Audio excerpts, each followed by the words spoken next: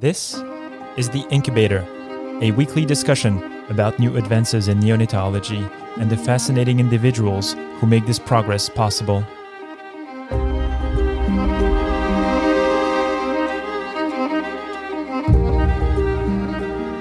I am Ben Korsha. And I'm Daphne Yasova-Barbeau. We are neonatal intensive care physicians.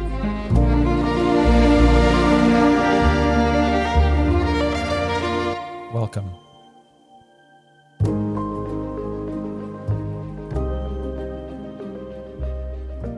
Okay, and we are live. Hello, Daphne. How's it going? I'm doing great. How are you today?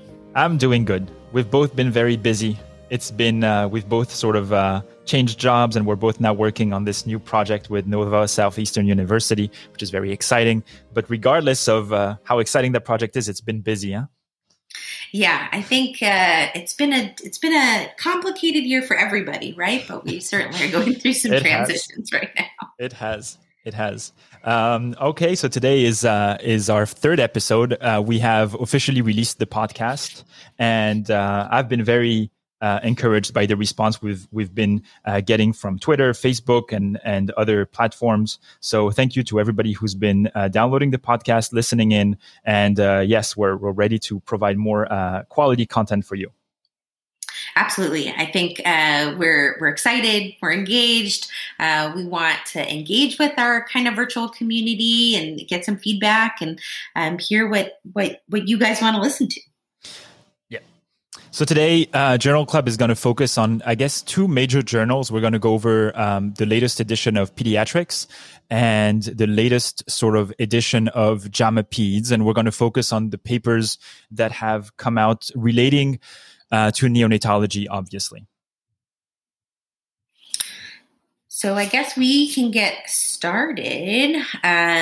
We are going to start with this first paper in Pediatrics, the respiratory syncytial virus bronchiolitis complicated by necrotizing enterocolitis, a case series by Dr. Arias et al. So this was an interesting case study. So they had identified some babies in their unit that were infected with RSV bronchiolitis who developed NEC.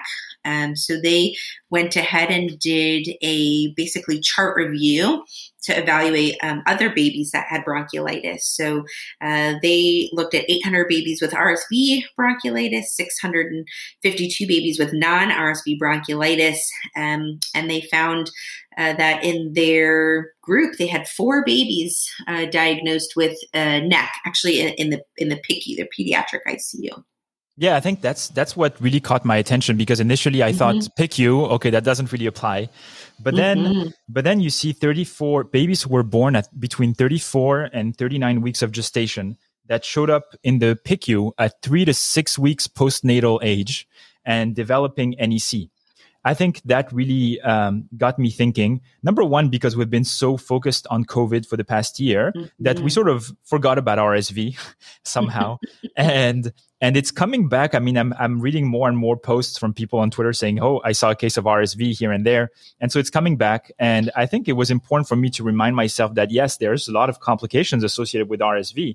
And NEC is not the one that comes to mind first and foremost, especially at such a distant sort of age. I don't know what you thought about that. Certainly. I mean, any baby who's kind of term corrected, it gets farther and farther off of our differential. And I think that's what really struck me about this paper. Anytime we see maybe abdominal distension or feeding intolerance in relation to viral illness, we think, okay, well, there's some sort of ileus. I'm not surprised by that. And that's how all 4 babies presented. So for me, as we get into this, the takeaway point was really not to ignore kind of those early symptoms of abdominal distension.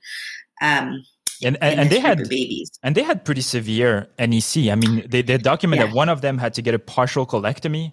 One of the patients actually did not make it past this admission to the PICU. So that was really an eye opener for me.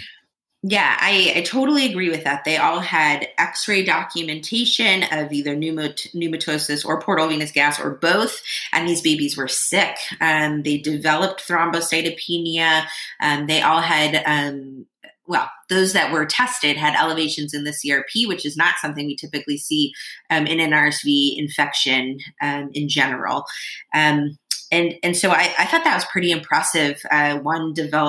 Two actually developed kind of multi-organ failure and shock in relation to their sepsis. And what I think they really clarified, it was really important to me looking through the paper, was the babies didn't have these symptoms of shock or hypotension or need for pressors until after their diagnosis, because that's what I was looking for. So yeah, it seemed to be the real deal. Yes, it was. And I was interested also in sort of this hypothetical framework that they developed, or that they suggested, I guess, not really developed, for the pathogenesis of this RSV-induced NEC. And they really went through sort of 4 elements, saying that number 1, the neonate's immature immune system is less able to control viral replication when presented with a high viral load. In number 2, they wrote that immune dysregulation favoring production of pro-inflammatory cytokines and chemokines are associated with severe lower respiratory tract infections. Number 3, they said RSV RNA has been identified in peripheral blood and extrapulmonary manifestations may indicate systemic dissemination of RSV during severe disease. Finally, number 4, they wrote, although our patients did not exhibit sign of overt sepsis due to they did not exhibit those signs, overt sepsis due to RSV has been described. And I think it's important to remember that, because I could sort of see myself facing a similar situation in the NICU, where you would have a baby that would have some instability. You would maybe get a viral panel that would diagnose RSV. And if the baby had some feeding intolerance, you may be tempted to dismiss it and say, well, he's going through a viral infection. Exactly. If you see some lucencies on the KUB, you may say, well, he's just maybe a bit constipated. When in truth, NEC is a true entity that has to be thought through, and age doesn't really matter. I mean, we tend to remember that NEC is at like this 30-week sort of mark, and this paper really shows you that there's not that limit. It can happen in much older babies, and it gave me a lot of food for thought, definitely.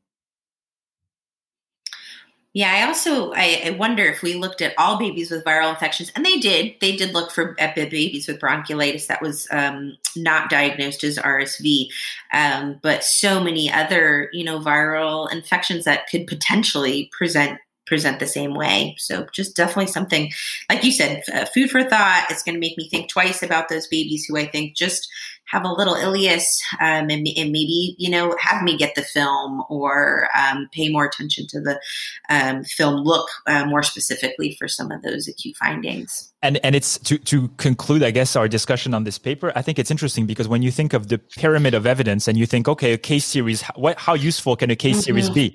I think this was perfectly appropriate in terms of, hey, we're making you aware of this rare but yet possible complications of RSV, and it's one of the rare case series, I guess, where you can actually take the evidence and take it directly to the bedside and sort of think a bit differently about problems. So I was very satisfied with that paper. Yeah, I really liked, they said, oh, we have these 2 cases. That's interesting enough. But they really looked for, do we have more cases? And they did. So definitely something for us to keep an eye out for. Yeah. So moving right along to another paper in this edition of Pediatrics this month. This paper is called Predicting the Need for Phototherapy After Discharge. It is first author is Dr. Michael Kuznowitz. I hope I'm not butchering that name. This is from his associates from California. The purpose of the paper is really to look at total serum bilirubin around the time of discharge, especially in babies who have not really required phototherapy, and come up with an algorithm or a structure that could help predict the need for phototherapy after discharge. And this was a study that included a ton of babies. I mean, I think it covered 11 Kaiser Permanente Northern California facilities from 2012 to 2017, and they had about 2,623 infants that exceeded phototherapy threshold post discharge. So they looked back at those babies and said, what were their patterns like before discharge? And they developed this model that they called Delta TSB, I guess, delta for change in TSB, total serum bilirubin. Difference. And they were able to show that this model had an excellent ability to predict post-discharge bili above their phototherapy threshold. So, yeah, I'm curious to hear your thoughts on that paper. Yeah, bili is something we do every single day, right? Yeah. And right now, and many of our colleagues are seeing newborns in the newborn nursery, and we have a system, right? Most of us are using the same system. It works pretty well. So I thought it was interesting that they said, like, could we do something better? Could we do something different? And certainly those of us that work with trainees know that the 2-chart system is not that complicated, but it does create some confusion sometimes around the time of discharge, especially if someone doesn't have a lot of experience with working with the butantanomograms and the risk stratification there. What do you think? How often do you use the risk stratification on discharge? I'm gonna tell you a story of when I was a resident. As a resident, our program had this policy that all the residents had to attend at least one performance improvement meeting for the hospital. Mm-hmm. So I had to attend one just to get a sense of how a hospital functions, what are they looking at, and so on. And the one I went to discussed readmissions. And pediatrics got slammed because they said, all these babies are coming back with bilis, and you guys are not improving on the rates of readmission for hyperbilirubinemia. To which my mentor said, we have no way of predicting what the bili is going to do after discharge. We do our best, but we cannot put babies on the phototherapy if they don't meet the threshold, and then they leave, and then they meet the threshold, so they come back. So what do you want us to do? And I was totally in agreement with his retorts during that meeting, but it's true that it has been a sort of a dilemma for us, even discharging babies from the NICU. Be like, his bili is like getting so close to threshold. Should I start some phototherapy just so that when they leave, they don't have to come back, even though there's no grounds for us starting phototherapy. So I am very happy that a group has tried at least to create some sense of how can we predict a little bit better what's going to happen after the babies do go home. Yeah, and I think that they're right. It certainly simplifies things. Just to give a little bit of kind of that data, they said that, for example, if babies had a pre-discharge delta TSB, or the difference from the phototherapy threshold. Right. So I think that's the important thing. The delta, their model, when I initially read the paper, I thought the model was going to be some sort of algorithm that was going to be put through sort of machine learning or artificial intelligence. But actually, it was very, very simple. And I'm not saying this in a demeaning way. I think the highest level of sophistication is simplicity. So I was very happy that with a simple sort of model, they were able to get the results they obtained. And the way they did that is by looking at the bilirubin at the time of discharge and look at the difference between that serum bilirubin and the threshold for phototherapy. And as that threshold for phototherapy and the bilirubin were getting wider and wider apart, the need for phototherapy post-discharge was lower and lower and lower. As that, like you said, as that number increases, obviously your risk for needing phototherapy changes. And I think their discussion was very good about how can that help us in sometimes maybe even resource poor areas where how do we get the follow-up? Does it really have to be tomorrow as we're, discharging babies on Friday, we're rolling into a holiday weekend? What does that look like practically and logistically for families? And I think it's exactly right. The way I was sort of thinking about how to implement this in practice was we have to have these discussions with the families on a daily basis, saying, hey, your baby's bilirubin level is sort of not high, but still not super low either. And here are the options. But now I feel like this data I will bring to the discussions with the families and saying, hey, we have an option of keeping your baby maybe a bit longer and following it up, or that you can go get it checked at a pediatrician with a risk of needing readmission for phototherapy that is as high as 50% within the next 48 hours. And without forcing anything on the families, I think it will give the families so much more information to make a decision that makes sense for their babies and for their families. Like you said, if this is a single mother that has very low resources around her, maybe she'll elect to stay in the hospital one day more to follow the bili because to her, going to the pediatrician, potential readmissions would be extremely disruptive. Or you may have a family that has multiple children who would rather maybe go back home sooner, even if that means following up as an outpatient. So I think this is going to empower families to make a decision, because every time the parents have asked me, like, what do you think the bilirubin is going to do tomorrow? You're like, I don't know. I have no idea. So yeah, and I think anytime that we can create a kind of an opportunity for shared decision making, I think we should take it. I also liked, and I'm sure that this resonates with you, that how simple this could be integrated into our kind of EMR to do the calculation itself, further reducing any kind of errors in that and giving some sort of recommendation for follow-up. I'm not sure we'll all do that, but it's certainly an opportunity for quality improvement. Yeah. And I was also... we haven't really spoken about this, but I think the one thing that sort of popped into my head when I was reading the paper for the first time was that, okay, there's the non-Coombs positive, there's the Coombs negative babies, and there's the Coombs negative and the Coombs positive babies. Because I have this feeling always since residency that the Coombs positive babies tend to have these huge dramatic jump in their bilirubins that seemed very unpredictable. And so I was very happy to see that they accounted for that and that the model does work even in that category of babies. Yeah, and we know those are the babies that are likely to be, readmitted, and so I thought that was really important. I would have liked to see, or would like to see in the future, more of this, maybe the same model using the kind of transcutaneous serum bili or transcutaneous bili measurements, since many places are moving away from routine serum measurements. So that would be the only thing that I'd like to see more of. Absolutely. But yes, I still think that the simplicity of the model is what makes it so attractive. Because again, as they said it themselves, they said the simplicity of the Delta TSB model is a strength. And I could not agree with them more, because it feels like it's easy to manipulate. It's easy to enhance. It feels like it's within reach of everybody. And like you said, you could easily make an Excel calculator to incorporate that into your daily practice. Absolutely. And I think anytime we can make our daily practice easier, that we should. Less room for error. And certainly anytime we can make the lives of parents easier, we should. I think that actually takes us to our next paper in this month's issue, Pediatrics, regarding medical device workarounds in providing care for children with medical complexity in the home. So this paper is by Barton et al. From the University of Wisconsin-Madison.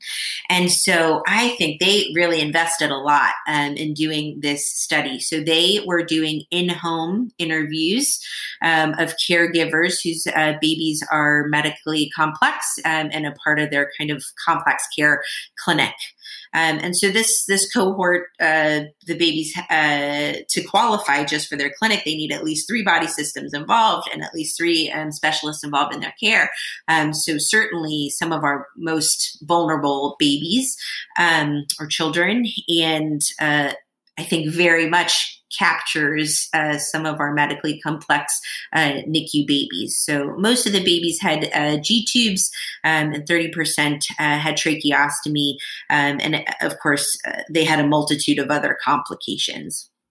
And so they sent in 2 researchers to meet with the families in their home to do some one-on-one interviews with the caregivers, but also to evaluate their home, take pictures, hear what their day-to-day challenges are, particularly regarding their kind of medical devices, most of which, if we really think about it, are built for hospital use. But as we're having greater and greater successes in sending complex babies home to be with their loved ones, we're sending hospital grade equipment home. And, we commit to these families that we'll teach them how to use it. They'll be comfortable when they go home. They'll be safe when they go home. But I think until you've really experienced what it's like to work with some of these things in the home environment, it's difficult to really understand what that's like. And we'll go into each of the barriers that they've identified. There wasn't that many of them. I think I highlighted there was four main barriers, but there's a few things about the data that I thought was very interesting. Number one, I have been advocating for us to start looking differently at the way we collect data in the NICU. I think length of stay, BPD, all these things are good and well, but we have to start looking at practical aspects of care, and not just in the NICU, but in and around the NICU, including the disruption that having a baby in the NICU causes for families. And even when a baby that's medically complex does go home, how difficult it is to manage. And there were a few things to me that I highlighted in the paper. So they, like you said, they collected data from 30 families, but then they looked at the caregivers were between the age of 20 and 78. And that sort of struck me as, obviously, these are the extremes, but 20-year-old is extremely young and 78-year-old is extremely old to care for a medically complex baby. And I think when you take that into account, it makes it so much more important for the devices and the medical sort of care of the baby to adapt itself around those caregivers, because these are caregivers that have needs and that need to be sort of catered to. Also, interestingly, is that so the average age was 38 years old of the caregivers. They were mostly female, 80% female. That was also a statistic that I was interested by, because again, it shows how the dynamic of having a baby in the NICU sort of shuffles the cards in this sort of way. And I don't know if there's anything wrong about the fact that it was 80% female, but it does show the dramatic effect that having a medically complex baby enter the home has on a family. Particularly mothers. Absolutely. Yeah. And we could do a whole episode on that. And the other thing that it made me think of, and this is a leap that I don't know if I'm allowed to make, but you're thinking, have these mothers sort of stopped working, give up a job that they were passionate about to be able to care for their ill child? And that's to me, that's very difficult for a family. And I feel like these mothers and these parents in general are being placed in these positions, and it's a stress that needs to be thought about, especially from our standpoint before discharge, to try to make this transition as best as we can make it for them.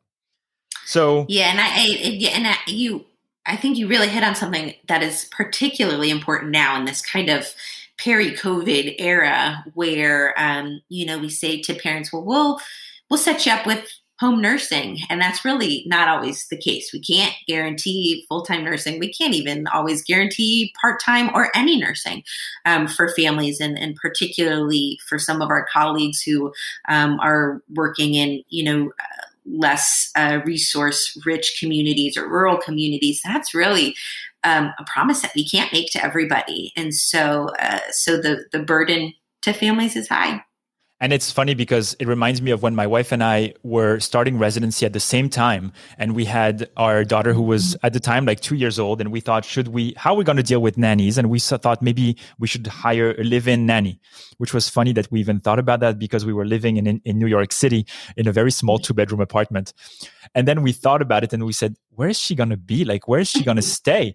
And then we said, it's going to be so crowded, and we're going to have this, I guess, quote unquote, stranger in the house. And we're like, we'll find a different solution.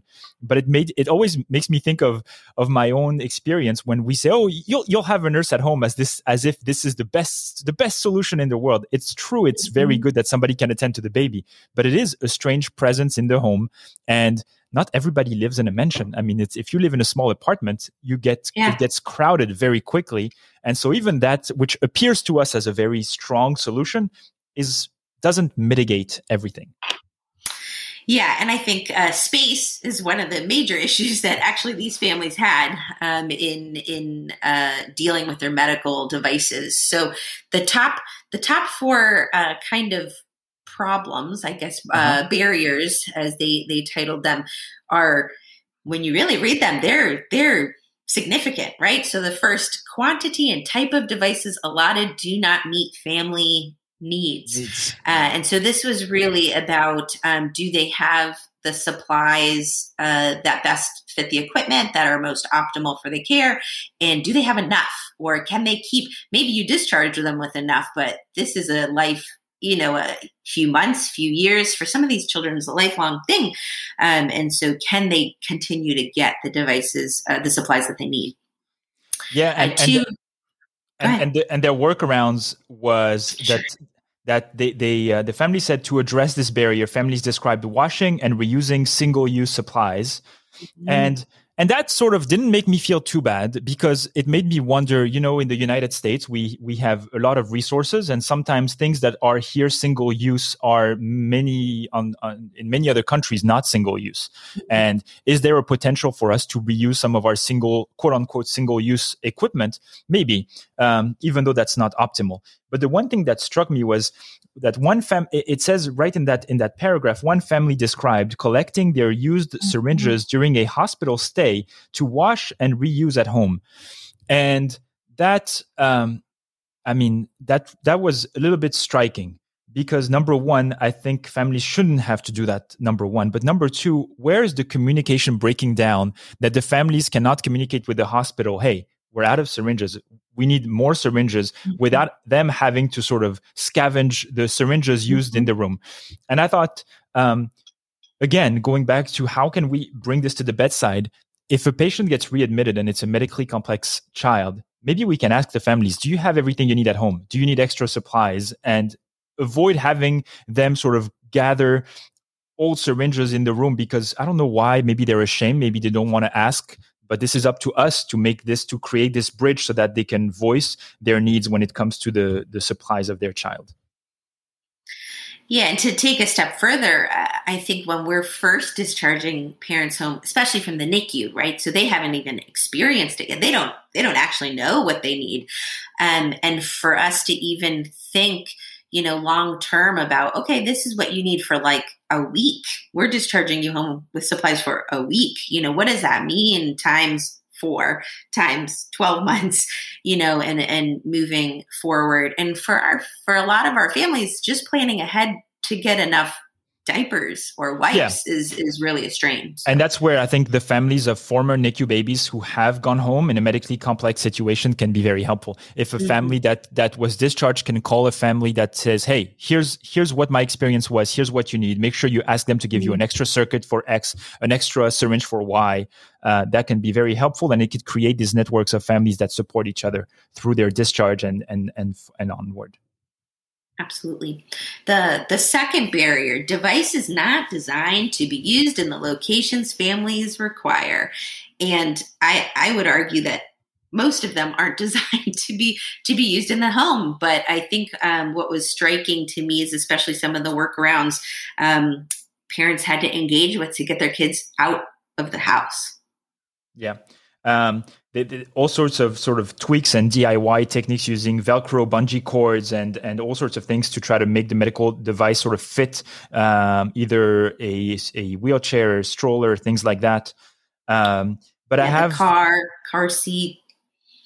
Having worked significantly on ventilations and ventilators in the BPD program at Jode Maggio and now at Nova.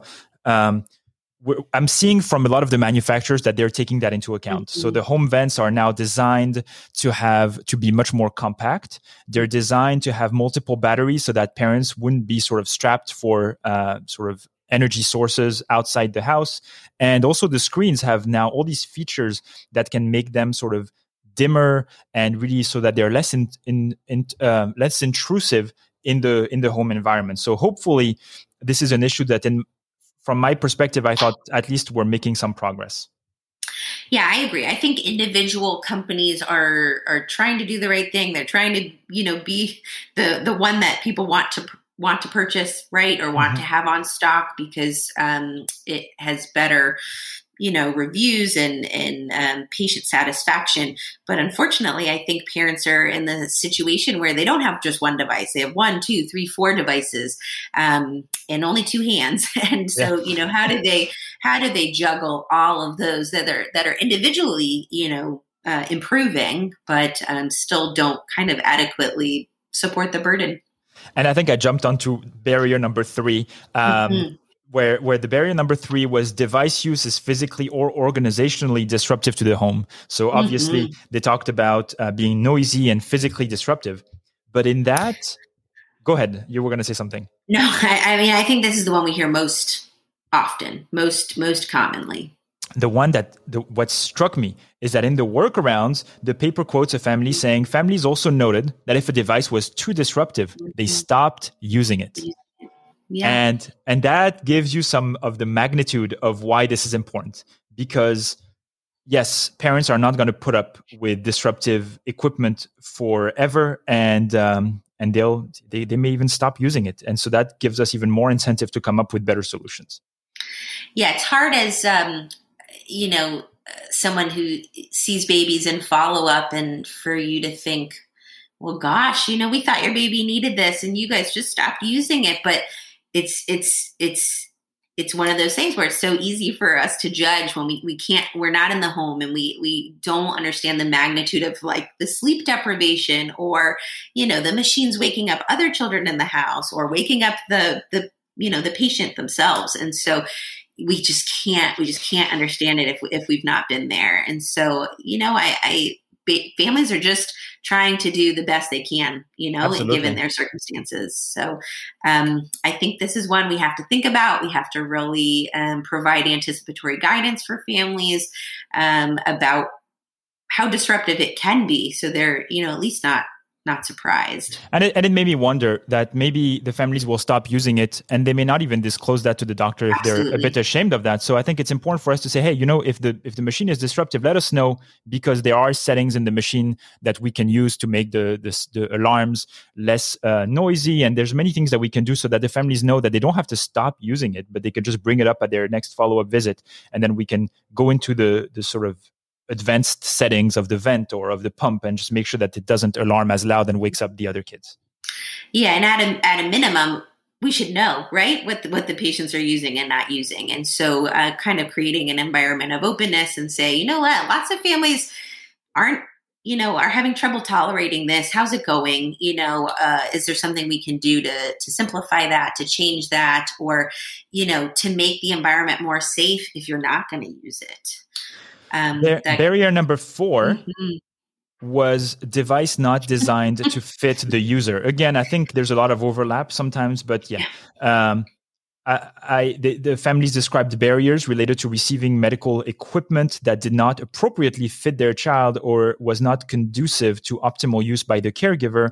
One of the examples that they were giving was the bed height, and they showed a workaround where a parent had to create sort of these risers on the bed's legs, so that the carrying the baby in and out of bed would not strain the caregiver's back. So I thought that was also a very important aspect of these barriers.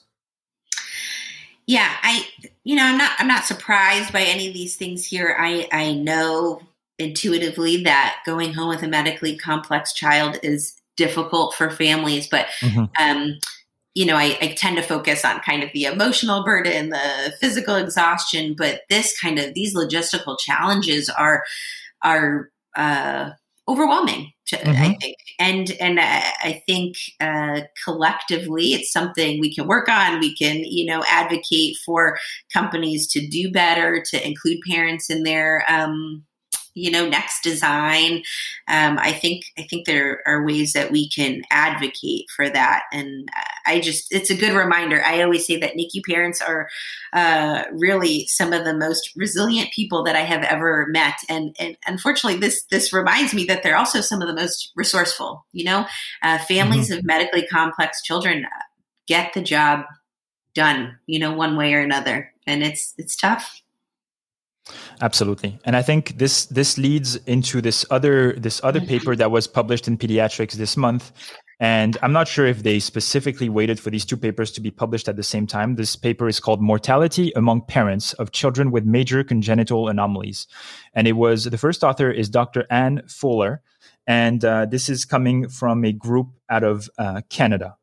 The background and the objective is to really talk about the long-term health of fathers and mothers of infants with major congenital anomalies. And they looked at, in a population-based prospective cohort study using the Danish registry, they looked at mortality of mothers and fathers of babies who have major congenital anomalies and compare them to parents of children who did not have major congenital anomalies. And the main result and the main conclusion of their findings was that the mortality of the parents of children with major congenital anomalies was significantly higher. And obviously, to me, that's a massive sort of finding, and it gave me a lot to think about. What were your thoughts, Daphna? Yeah, I'm not surprised by the data, but I think that we are just really starting to quantify the trauma and the ongoing stress of how NICU admission or really life with a complex child, how that strains parents. I think I'm glad that we're paying more attention to it. There's definitely some good things that are coming from this attention. I know our TCAN group for early career neonatologists through the AAP is starting to put together some resources exactly to help providers work with families to mitigate some of this stress, or at least bring attention to how it's affecting them. Previous literature shows that certainly they've mostly focused on mothers, and that's maybe how this paper differs a little bit, but that mothers of preterm infants are more likely to have early death. And actually, I was surprised to kind of reread some of those studies, and that the highest risk of early death was in the first 10 years after a preterm delivery. And maybe some of that has to do with the preterm complications. But I think we can't underscore how much the ongoing stress affects our cardiovascular health. And that's something that this paper touched on, that most of the deaths, and again, the follow-up ranged from 9 to 25 years, median of 18 years. So, of course, still most of our parents were living at the end of the study follow-up period, but that most of the deaths were cardiovascular in nature. And so it really speaks to how much our kind of stress response affects, the development of metabolic syndrome, and the long-term effects that, we can't really even adequately account for until we follow all parents to kind of death outcome.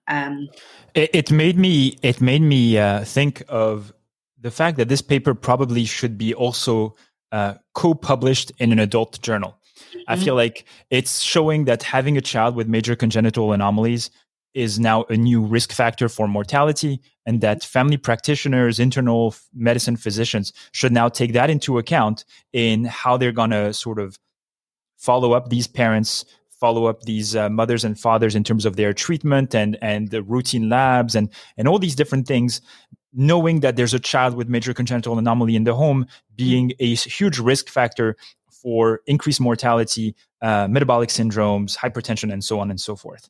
The data from the paper show that, for example, in the case of fathers, the adjusted hazard ratio was for mortality was 1.62 for parents with no child with MCA, major congenital anomalies, versus 1.76 in the fathers who had the child with MCA. And in mothers, it went from 1.0 to 1.2 for mothers of children with major congenital anomalies. I think this is very important for our adult colleagues to be aware of as well. And we have to disseminate this evidence to them so that they can take care of these parents appropriately, because it really falls out of our purview when it comes to managing these parents. Yeah, and I think it touches on another point that, the NICU in particular is a place that becomes very mother-centric. And, we want fathers to be engaged in care. And we're not studying them enough. We're not good at including them in care. We're not good at, monitoring, what the fallout is for parents, even though the data is coming out really, I think, pretty strongly for mothers. And we know that fathers are affected too, and they may be affected in a different way, but certainly the effect is there. So I was glad to see this paper. I think it certainly adds to the literature. I think you're right that the audience needs to be broadened so that we can protect these parents. And kind of my review for this, I was looking at the literature too for parents who experience the death of a child, and they have 30% more likelihood to experience early mortality, and most of those deaths are also related to heart disease. And so the effect is not insignificant. And so we need to think about how we can support the mental health, which translates really to physical health and longevity of parents. Absolutely. There was one other aspect of the paper, and I lost all my notes on this paper now. I don't know why my iPad is doing that. But I remember that it mentioned that the predisposing factors of these mothers of children with major congenital anomalies were different from the ones of healthy, I guess, quote unquote, healthy children. And it paused a question that was very interesting, which was in their discussion, they mentioned an alternative explanation could be that infants and parents share a common genetic predisposition, environmental exposure, or health behaviors that lead to both anomaly and the parental illness. And I think this was a very interesting point that I was happily surprised to see that they brought up in their discussion, because it is a chicken and the egg phenomenon, which is if the parents have any type of predisposition, or if there's any epigenetic phenomenon that is causing the baby to be born with those major congenital anomalies, could the parental then increased rate of mortality be related to this initial sort of predisposition, as they mentioned? And that's why I think this paper was so impactful, because it shows how proper health supervision and proper healthy habits are necessary before conception and after delivery and even after discharge. And it sort of spans such a wide time frame that, it really feels like the magnitude of it is sort of overwhelming.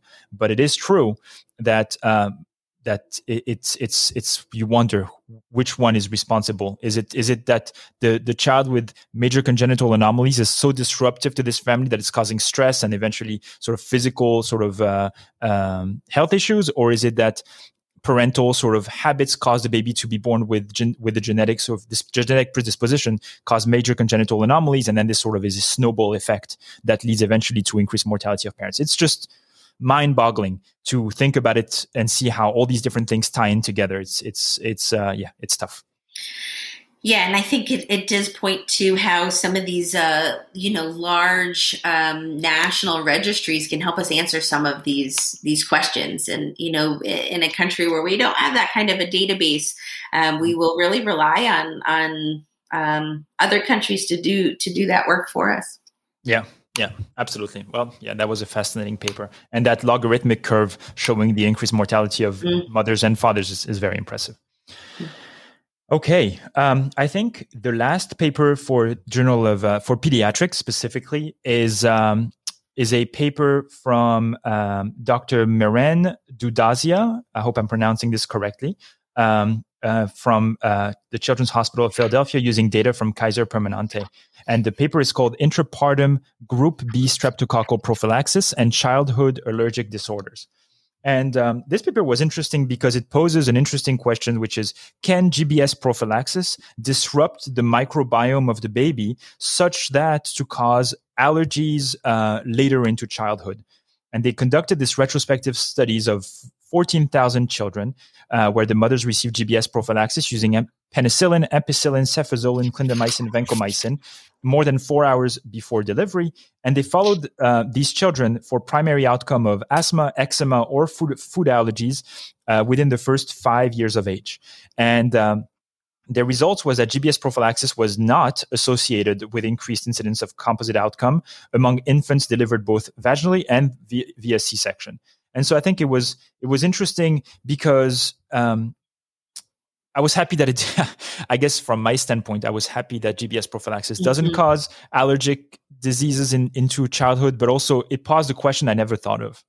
I never thought of GBS prophylaxis as potentially disrupting the microbiome of the baby really long term. So I was happy that somebody addressed it.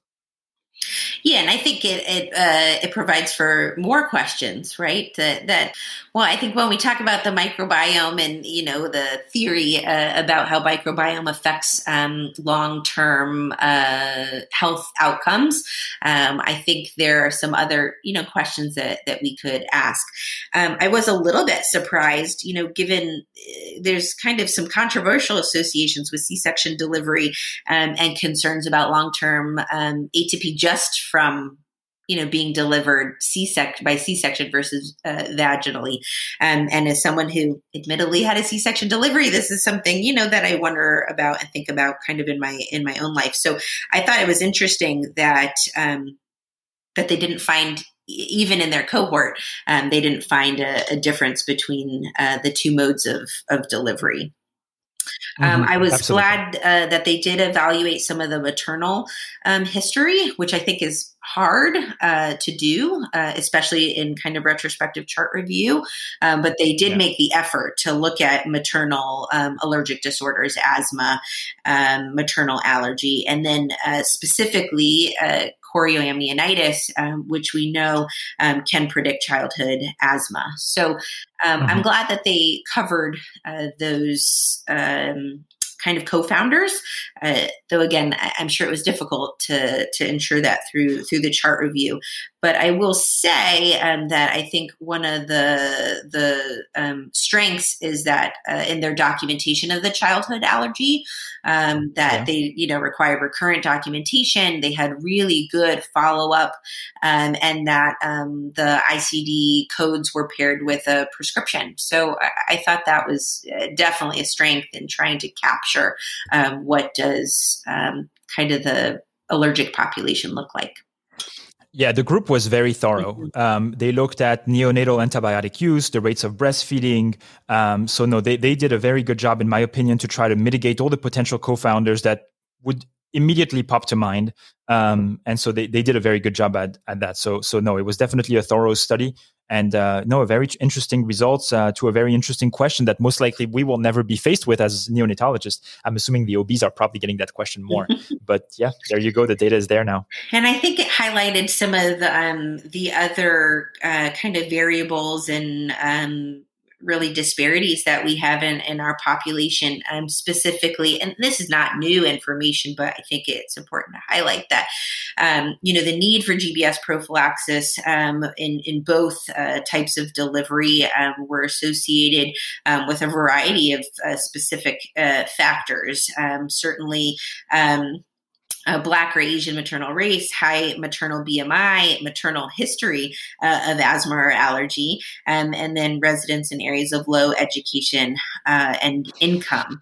And specifically, those were almost the identical factors that individually predispose to allergic conditions in childhood. And so, none of that is surprising, but it's a good reminder. I feel like, especially in our BPD population, parents are always inquiring about asthma, and I think that we have some data to help them better predict which babies are most at risk, and certainly gives us some areas of improvement, of advocacy to focus on, to try to change some of those outcomes.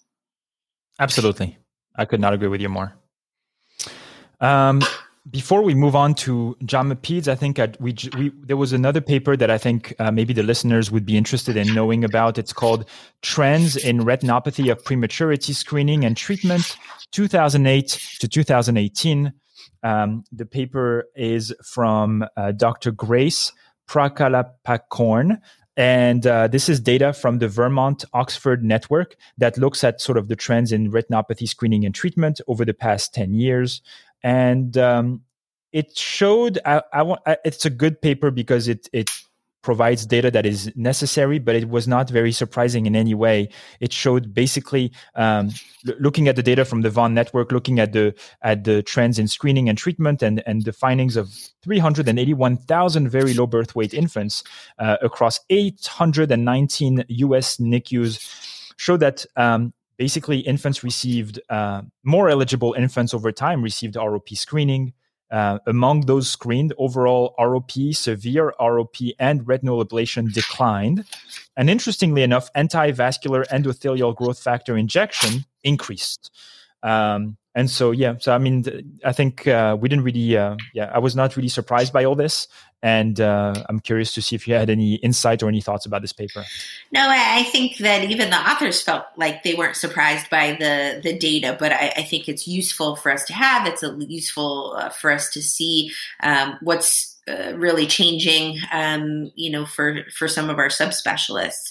They did spend some time in discussion about how 10% of their group were actually not screened in the time frame. And again, they used a gestational age less than 29 weeks and a birth weight less than 1,500 grams. And the fallouts, so to speak, are those babies that I think we encounter all the time. Maybe they don't meet both criteria, or maybe they're so close to the cutoff. We're not sure what to do with those babies. So the majority of those babies were older, only met one criteria, or the weight was close. And some institutions are not using 1,500 grams. Right. So that's definitely, I think, a point for discussion, and always in our individual units to say, how can we avoid missing babies, or make sure that all of our screening gets done on time. Yeah, and that was a little bit striking that 10% would be sort of falling through the cracks. The other thing that might change over time, I think it's the use of antivascular endothelial growth factor injections. I think this is something that was extremely promising about 10 years ago, and as the data about long-term neurodevelopmental outcomes of babies who have undergone sort of these injections compared to laser is showing that there's a detrimental effect of these endothelial growth factor injections, of these antivascular endothelial growth factor injections. Well, it makes you wonder if that trend is going to get reversed in the next 10 years. So I'm curious to see what the follow-up paper is going to show. Yeah, and I think there's still some, debate in the literature. I think, we're still waiting on some of the long-term follow-up data. So I think it will direct care for sure. And I think, like everything in neonatology, it's going to boil down to, there's going to be some criteria that are going to be published that says, well, for this specific group of patients, Avastin works really well. For this group of patients, laser works better. And I think it's going to be depending on ROP stages and the zone, specifically whether you're in zone 1 versus zone 2 and 3. So I think it's going to end up being a bit more granular, and it's going to be a bit more sophisticated in how we approach the different treatment modalities that are now available to us. Well, I think that's the key, right? Just working towards individualizing medicine and really kind of hammering out the data about, splitting babies into groups, the right group, and deciding what works best. And I actually think that takes us into our JAMA article for this month, the association between preterm birth phenotype and differential morbidity, growth, and neurodevelopment at age 2 years. And so I thought this was a fascinating paper. I really care about, good anticipatory guidance and So for the people who haven't read the paper, this was, I know that you have a lot to say about this. So hold your horses, and I'm gonna just give the listeners a quick summary. It was published. First author is Dr. Jose Villar, and this is from a group out of the United Kingdom. The objective of the paper was to examine the association between specific preterm birth phenotypes and clinical growth and neurodevelopmental differences among preterm newborns compared with term newborns to age 2 years. The main outcomes were infant size, health, nutrition, WHO motor development milestones assessed at ages 1 and 2 years, neurodevelopment evaluated at age 2 years using the Intergrowth 21st neurodevelopmental assessment tool. What their findings, so they were able to identify, they studied they included in their analysis about 7,000 babies, and they were able to identify 8 phenotypes. And they're defined as follows: no maternal, fetal, or placental condition detected, I guess completely normal. Then there's infections. Then there's preeclampsia, fetal distress, IUGR, severe maternal disease, bleeding, and congenital anomalies. And then in their conclusions, their results show that compared with term newborns, the highest risk for scoring lower than the 10th percentile on the inter-NDA normative values was observed in the fine motor development domain among newborns with the fetal distress phenotype. They're saying that these results suggest that phenotypic classification may provide better understanding of the etiologic factors and mechanism associated with preterm birth than continuing to consider it an exclusively time-based entity. So go ahead, Daphna. Tell us your thoughts about this.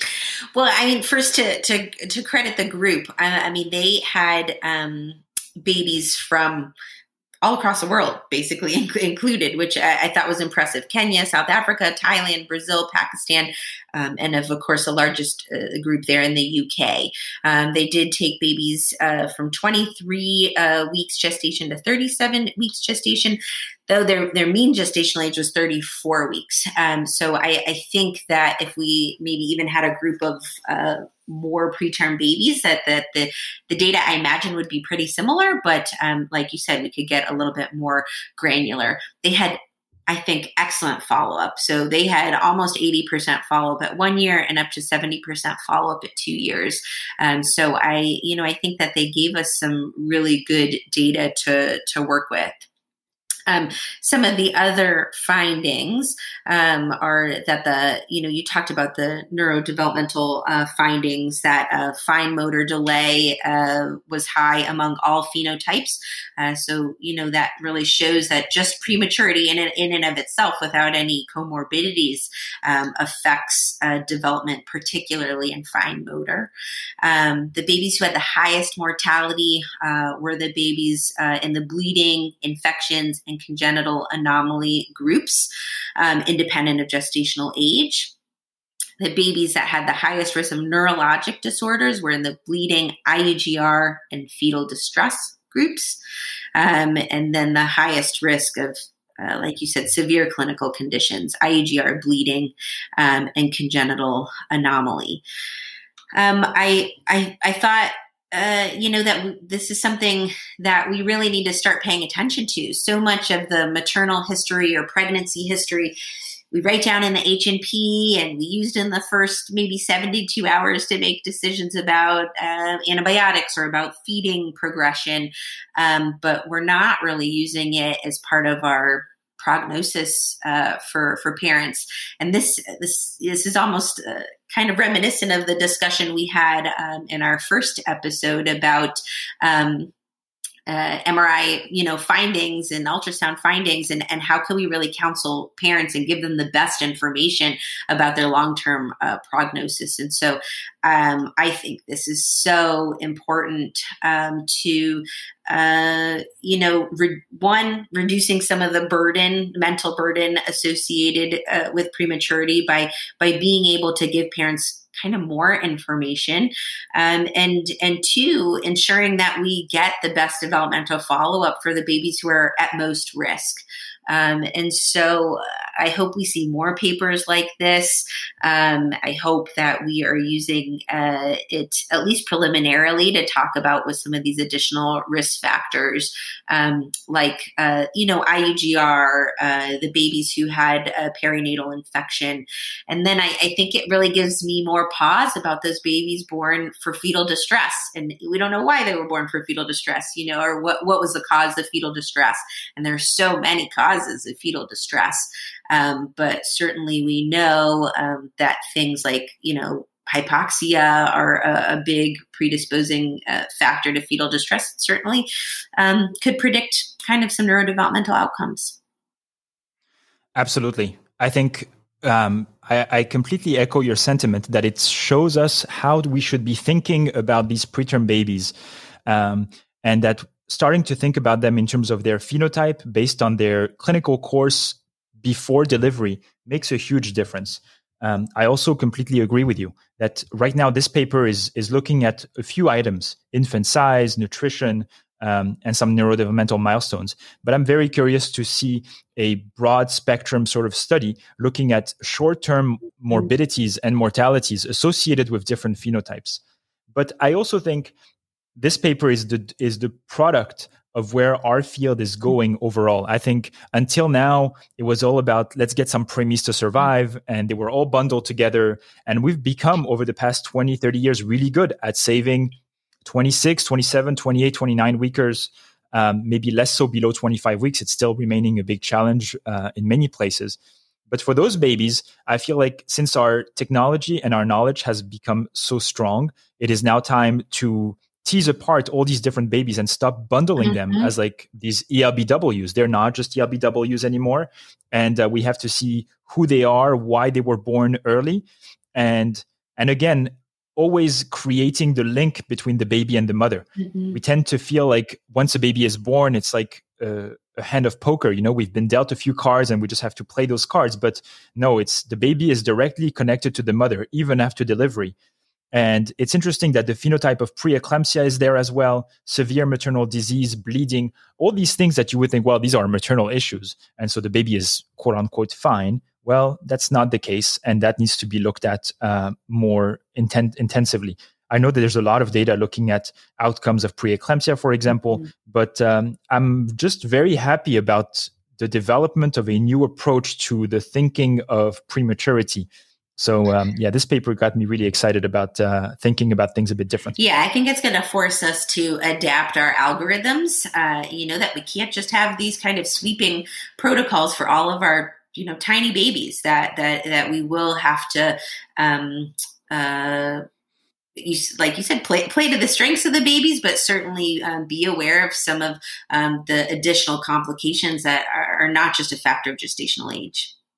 And practically speaking, I think when you're admitting a patient to the NICU and you're putting in their list of diagnoses, you would never put preeclampsia, for example. But now it makes you wonder, should we put some of these maternal conditions in the baby's chart so that we are reminded of the phenotype that this baby belongs to in order to anticipate some of the complications that we now know are associated with them?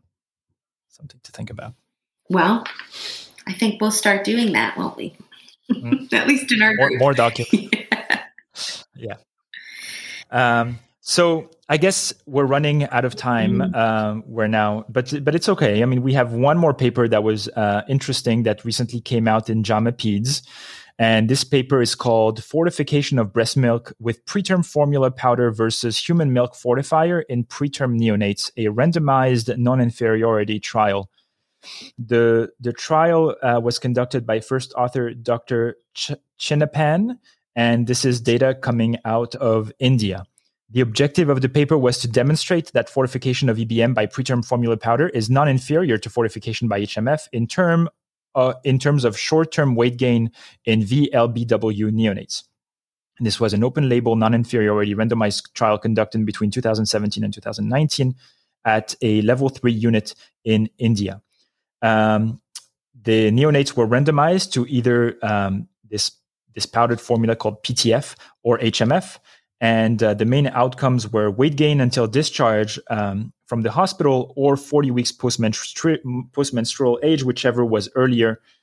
And their main conclusion was that fortification with preterm formula powder is not inferior to fortification with human milk fortifier in preterm neonates, given the possible reduction in feed intolerance and lower cost. Preterm formula might be a better option for fortification, especially in resource-restricted settings.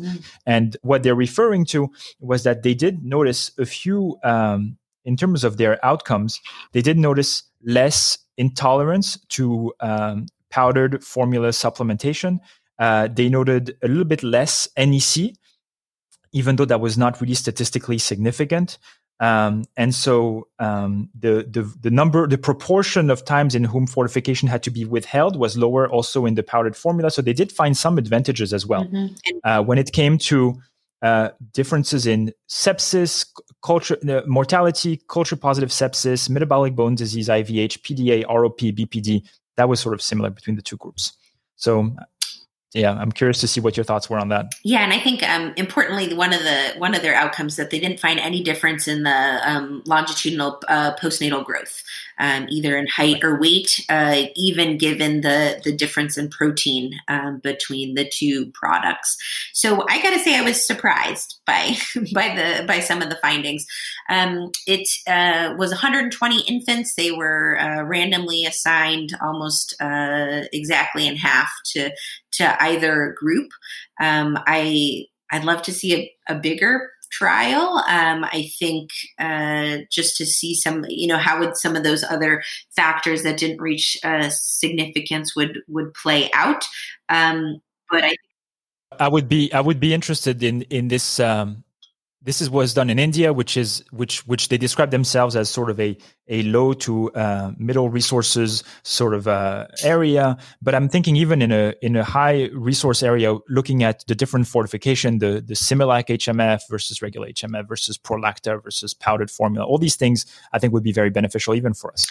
Well, and I think we've almost gotten to a point where in some places it's hard to do this type of study because we kind of have this bias that we've selected one and we think that's the safest thing for babies. So it actually has kind of eliminated some of the research opportunities in this area. But I think it certainly gives us something to think about, doing a study, like you said, with kind of more arms, maybe thinking twice about, again, the individual baby and what's right for that specific baby. Do we, in our units that we're using HMF until a certain gestational age threshold and the baby's not growing well on what we're doing, could we try a different product? Could we try a different formulation? Could we transition them soon? Right.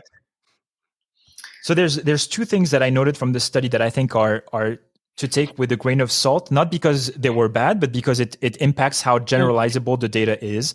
Number one, their babies were quite old in terms of gestation. The mean gestational age was 30.5 weeks with a standard deviation of 2.2 weeks in the preterm formula fortification group and 29.9 in the human milk fortifier group. So they were not 23 weekers. That's number one. The other factor that I thought was a bit different from how I'm used at least to practice is that their target feed volumes reached consistently 180 ml per kilo per day, which I don't think is bad. I'm just saying that this is something that I'm not used to doing. And I'm wondering if in terms of growth specifically, if this would change if suddenly we had a lower target volume. So if you're targeting our usual 150, 160, even 135 in BPD patients, would that impact the amount of proteins that these babies would be receiving, vitamin D and things like that? I don't know. However, what I think is very useful about this study is that, yes, it's testing something that may not appear to be a problem to us, but I have encountered so many families that have questions about using HMF and looking for alternatives. And like you said, because we're used to doing something one way and not really entertaining other alternatives, it's hard for us to give options to these families. And so I feel like if a family is saying, hey, I don't want to give my baby HMF, is there any other options? Well, if they elect to go for preterm formula supplementation, well, now at least I have data to say, you know what, it's not going to impact the baby's growth and complications are not going to be significantly impacted. So I feel like even for us in the US, this may serve a specific group of parents who have questions about the use of human milk fortifier. Well, and I think they touch on too some kind of biological plausibility to some of their findings, and a big one was about the total osmolality of the formulas, and that matters, right? And in different formulations of the same type of fortifier, that changes. And so, it's something we definitely need to think about. And for their HMF product, the osmolality is 464 versus the preterm formula of 357, which is no small difference, and is right there along the threshold for what we think of for the extremely preterm infant. The other thing that, it really is a good reminder about how... I know exactly what you're going to talk about now. Go ahead. Well, we'll see. About how some of the other additives impact the overall feeding progress.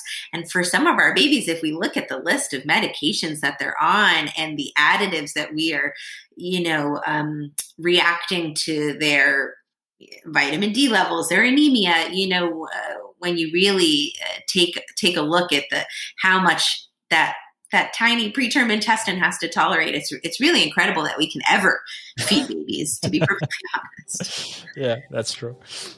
That's true. And it also, at the end of the day, I'm really appreciative of a group putting cost in the equation. I think as doctors, thankfully, we don't think too much about cost because it shouldn't be driving how we practice medicine. We have to give babies what the best treatments possible and whatever's the best treatment available. But it is true that cost is an issue. And we have to be mindful of how much resources we're consuming, especially when alternatives are available that might be sort of less of a burden on both the parents in the US, because parents have to shoulder the bill, and in other sort of socialized countries where the state has to really pick up the tab at the end of a hospitalization. So I think always thinking in terms of cost analysis really is something that is valuable. Okay, so we tried to look at some of the articles in the New England Journal of Medicine. There was not really anything particular regarding neonatology. There were two interesting clinical images, one of them of a closed gastroschisis and another one of visual peristalsis in a newborn preterm infant. I invite you to go check them out. They're kind of cool pictures and videos. But other than that, I think that's it for our second journal club and episode number 3. Any other final thoughts, Daphna? No, we're just welcoming more listeners, and thanks for everybody for kind of hanging in with us today as we went a little bit long. Ben, it's a pleasure as always. No, but it was fun. Yeah, it was fun. It was fun. And we have a lot of cool episodes scheduled with a lot of interesting collaborations between us and other people and organizations. So there's going to be a lot of great content coming your way. So yeah, subscribe and we'll see you next week. Daphna, thank you very much as always. Have a good one. Bye-bye. Thank you for listening to this week's episode of The Incubator. If you liked this episode, please leave us a review on Apple Podcast or the Apple Podcast website. You can find other episodes of the show on Apple Podcasts, Spotify, Google Podcast, or the podcast app of your choice. We would love to hear from you, so feel free to send us questions, comments, or suggestions to our email address, nicupodcast@gmail.com. You can also message the show on Instagram or Twitter @NICUPodcast. Personally, I am on Twitter @DrNicu, spelled DRNICU, and Daphna is @Dr. Daphna MD. Thanks again for listening, and see you next time. This podcast is intended to be purely for entertainment and informational purposes and should not be construed as medical advice. If you have any medical concerns, please see your primary care practitioner. Thank you.